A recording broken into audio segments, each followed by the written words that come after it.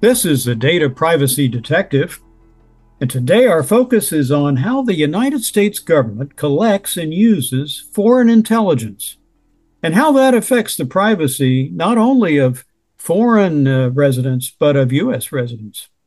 Congress is now considering in August of 2023 whether to extend the Foreign Intelligence Surveillance Act, and you hear that called FISA, F-I-S-A. We'll discuss recent reports of how the FBI has used the FISA database, or more properly, databases, to gather information about U.S. persons and to identify or warn victims of cyber attacks and personal threats.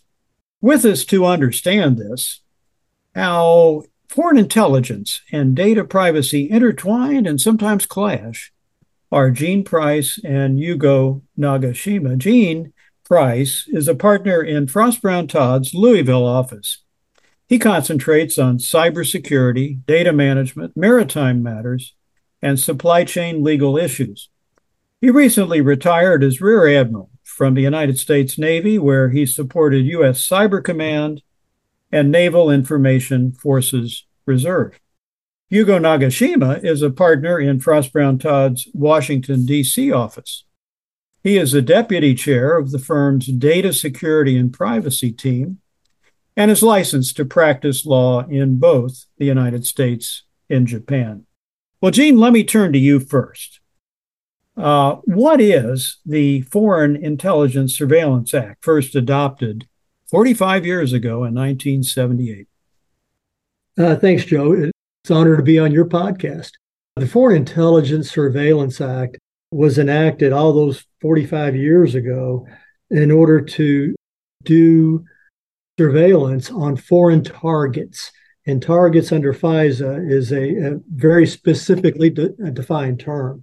It allows the U.S. government, through various means, to collect intelligence on people who could be threats to us at any level.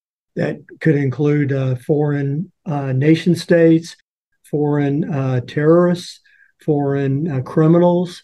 It could be just about anything.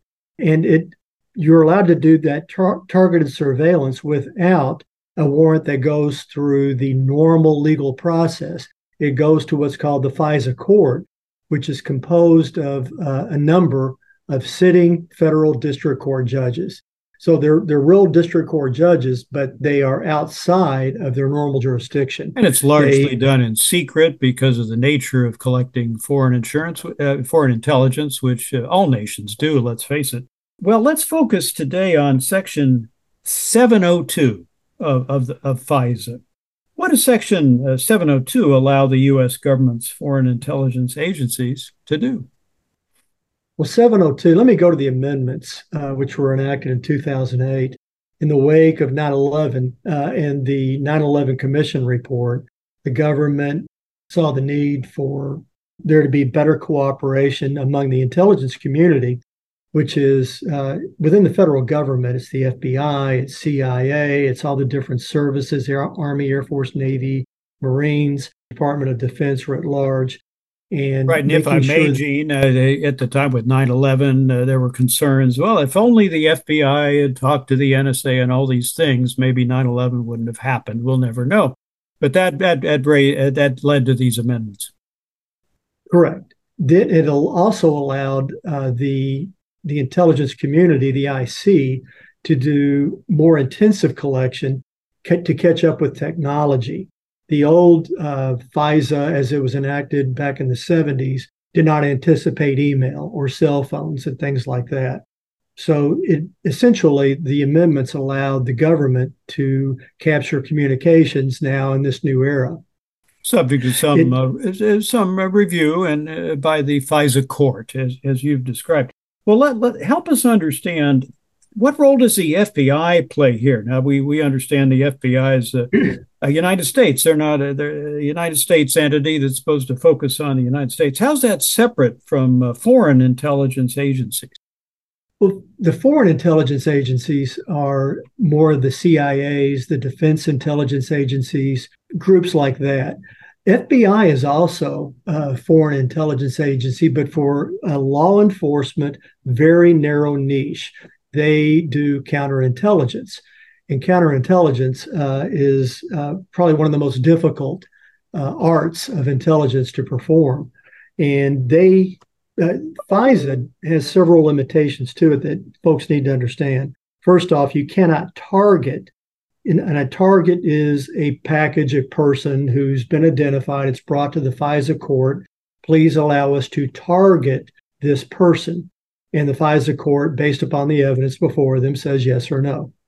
The FISA court cannot allow anyone, a U.S. person, regardless of their location, or any person located inside the United States, regardless of their nationality. Or, and this is a sensitive part, a foreign person who is located abroad in another country for the purpose of targeting a U.S. person, whether they're here in the United States or elsewhere. In other words, you can't back into collection on a U.S. person. The problem becomes incidental collection. Well, go ahead. Take 9/11 as an example. I mean, if the foreigners who were involved in that were phoning people in the United States to try to do things, we would have wanted to know that, right? And what do we call that? Is that the incidental collection of information about U.S. persons, or how does that work? Yeah, good question. And it's a little bit complex, but the Cliff Notes version of incidental collection is Congress recognized back in 2008 that they were going to be picking up U.S. persons' communications because they already knew that there are some folks that mean to do us harm that are present in the United States. The law says you can't collect on those folks, but we know that when we collect on a foreign person for whatever good reason, that they are occasionally going to be talking to people within the United States. And statistically, that's roughly about 5% of all collection actually includes a U.S. person. So that is what's known as incidental collection. So when we talk today about the FISA database, it's really a number of different databases collected by the National Security Agency or the CIA or other people. Is that right? Correct. Okay. And now we understand this digital database, which is for foreign intelligence gathering, has information about U.S. persons. So how is that dealt with? Because now we're dealing with the rights of U.S. citizens covered by the Fourth Amendment of our Constitution. So there's a lot of protections for U.S. persons' information, their communications. And some of this information is what's known as minimized. Some of it is unminimized. If it's minimized, you're only going to see usually the metadata with, some exceptions depending upon the technical means that the target has used. So that is minimized. If it's unminimized, it's the actual communications. So that is all in a variety of databases, but like you said, it's safest just to call it the FISA database collectively, and can actually search that for a U.S. person query and draw information because you already have collected the information under a subpoena. You don't have, under the rules, you don't have to go back and get another subpoena or any kind of warrant to do eavesdropping. The data is just there. You can access it. FBI, with their counterintelligence role, is by far and away the most likely federal agency that will have a need of that information. Right. Now, the Director of National Intelligence issued a report in April of 2023 that disclosed the number of times a query was made by the FBI to the FISA database about U.S. persons, classified as a U.S. person query. Now, what is that? A U.S. person query is where the FBI deliberately is trying to collect information on a person who might be in the United States. In the incidental collection that is there, the thought is, in a balancing scheme, that person's privacy has already been given up to some foreigner. And since it was incidental, it was not deliberate. And we have it if the FBI thinks that there's something in that information, they're allowed to look at it. And the rules governing their ability to look at it have changed drastically in the last few years. Yeah, the query, for example, could be here's an email address of a U.S. person, or a phone number, or a name, or those kinds of things. And then they say, is there anything in the FISA database? That is correct. Anything that has a U.S. person identifier is a U.S. person query. Okay. Now, the April 23 report said that in the year 2021, the FBI made U.S. person queries about 3 million times, not every now and then. And in 2022, though, the total dropped substantially to about between 100 and 200,000 U.S. person queries. What should we make of that? That goes back to the new restrictions that have gradually come online. Let me just fast forward to December of 2022. The Department of Justice and the Director of National Intelligence, the DNI, are the people that can actually go to the FISA court with a request to collect information on a target. Once that information is collected, if it's U.S., it's segregated into that incidental database. And 3 million times in 2021, the FBI made use to that. Now, I don't know the number, but apparently the majority of those were duplicate requests. More than one agent was looking at the same target and made the same request. Right. It said the report said 3 million total, but about 2 million deduplicated, something like that. Yes. Now, in 2022, the Department of Justice trying to scale down the number of those requests and make them thoroughly vet them so that from a legal point of view, we were protecting the privacy of U.S. persons to the maximum extent possible under the rules, issued some new requirements for the FBI to look at this incidental data. For instance, they have something called batch queries. If you request more than 100 identifiers in one U.S. person query, then you have to get, apparently, which was fairly common, you have to get an attorney's approval who's trained in the privacy issues for U.S. persons, and you have to satisfy that person. So that's one of the things that changed, and we just found out about this, I believe, in April. They also require FBI personnel to, anytime there's certain sensitivities to an investigation, such as, well, this is a person in public office, or this is a public figure, or anything like that, that even if it's a single request, those have to go for attorney approval. But in my mind, and the report that you're talking about doesn't say this, but just thinking through the process, they now have to have case-specific justifications made anytime that you are looking at a U.S. person.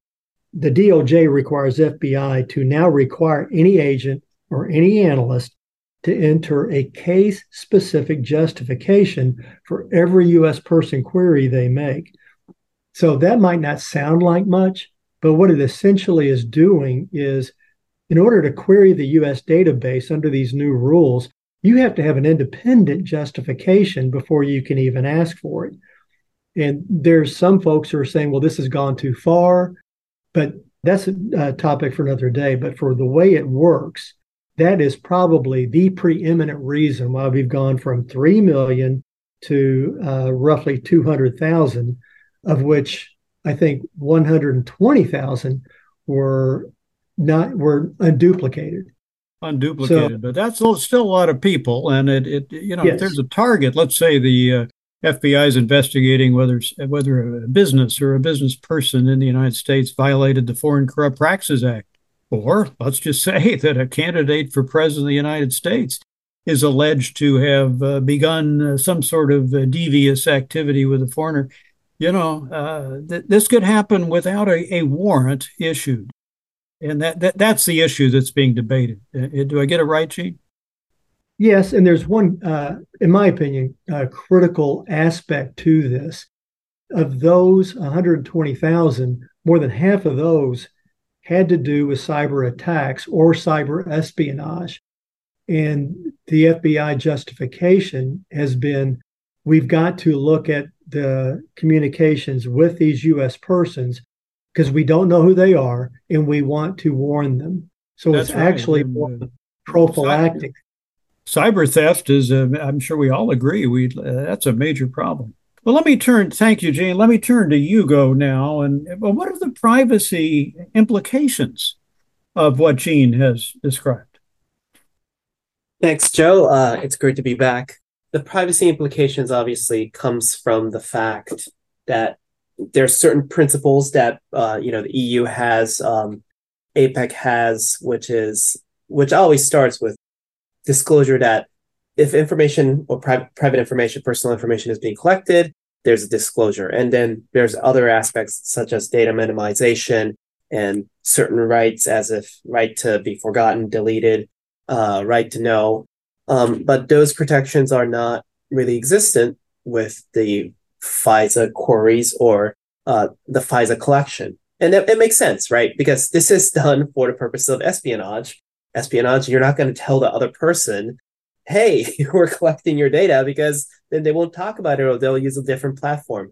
So just innately, right, philosophically, there's a conflict between the collection of data for signal intelligence versus data privacy. So you're talking about the global flow of just normal business data, say between the European Union and the United States, and the GDPR, of course, very tough rules in European Union. The United States doesn't yet have a comprehensive federal code about data privacy. And so it's affecting the personal data flows between these two great trading territories. Definitely is. GDPR does not make exceptions for governments. It requires governments and commercial entities to abide by the rule. And we're seeing a lot of that effect. And as most people who dabble in privacy would know, that there's been litigation over it called the Schrems litigation. There's Schrems 1, which dealt with the safe harbor rule. If I may, this is in the European courts. That's right. And Mr. Schrems is the plaintiff in some of these, become quite famous about it. And he's been successful in challenging the right of U.S. businesses and people to collect information about Europeans. Right. Not just U.S. businesses, but the framework that the U.S. government under the Department of Commerce has put together. So a huge impact. And that has caused the data flows, as you've noted, to take a different approach to protecting privacy. Before, it used to be the safe harbor rule and the privacy shield. But now we are back to what's called standard contractual clauses, which requires 30, 40 pages of documents to be put in place. And, although it is very helpful to have those items, certain individuals still feel that their privacy is not fully protected. Of course, so we're talking about queries, U.S. person queries, but also queries about European and Asian and other people around the world. So you can see why the European Union and other countries might say, wait a minute, you're using our residents' data inadequately from our standpoint.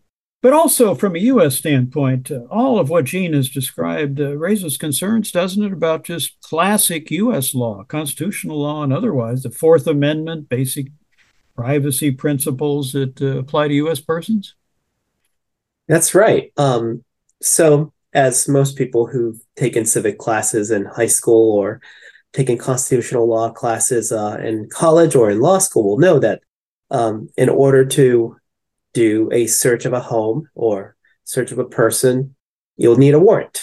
And that's the Fourth Amendment. But as it has been explained, if it's an incidental collection, that data is already there, existent, and there's no warrant. And some privacy advocates have argued that it is a warrantless search. Yeah. Well, Gene, let's turn back to you for a minute. Any further comments, kind of as a whole perspective, adding in what Yugo has described? I agree with what Yugo was talking about. It is certainly something that as Americans and our First Amendment rights and the privacy that springs from those rights, we need to be very careful about how we handle this information. At the same time, we have to be very careful about making sure that we are secure and we're safe. So there's a balance, at least in my mind, that has to happen here. We don't have a satisfactory answer for just about anyone just yet, but we're going to have to figure this out. And as you said at the beginning, Congress is going to make a decision one way or the other by the end of the year. So we'll be following this closely. And Joe, just to add, we are seeing some developments, at least on the executive side in the United States and Europe. The Biden administration has released a new executive order bolstering the protections of foreign persons for the collection of their data and creating certain remedies in order to overcome the European Court's decision on Schrems II, which invalidated the Privacy Shield. So there are certain mechanisms being added in place, but again, this doesn't mean that everything will be smooth sailing. As we understand, Mr. Schrems is planning a new case called Schrems III. So as Gene said, this is still in development, but we will have to eventually find an answer that's satisfactory, that balances both espionage concerns and privacy concerns. Right. And of course, FISA. National security concerns. Sorry. And of course, FISA is up for renewal or not by December 31 of this year. So something's got to be done. Now, the Biden administration very strongly supports renewing FISA, but there are opponents on both sides of the aisle here. Some progressive Democrats tend to favor the ACLU's campaign that FISA is even unconstitutional, a violation of the Fourth Amendment. Some populist Republicans argue that the FBI has become politically weaponized, going back to 2016, when they argue the FBI tried to interfere with the 2016 election by investigating reports of one candidate's involvement with Russia in disinformation efforts. So this is a hotly debated topic, and in a future podcast, we'll bring Yugo and Gene back to debate and discuss the issues of renewing FISA, because we need all to explore how the United States should balance the need to gather and use foreign intelligence for national security and for combating crime against the competing interest of personal privacy as it evolves in a digital world. Thank you both, Yugo and Gene, and I'll remind listeners, as I always do in closing, protecting your personal data begins with you.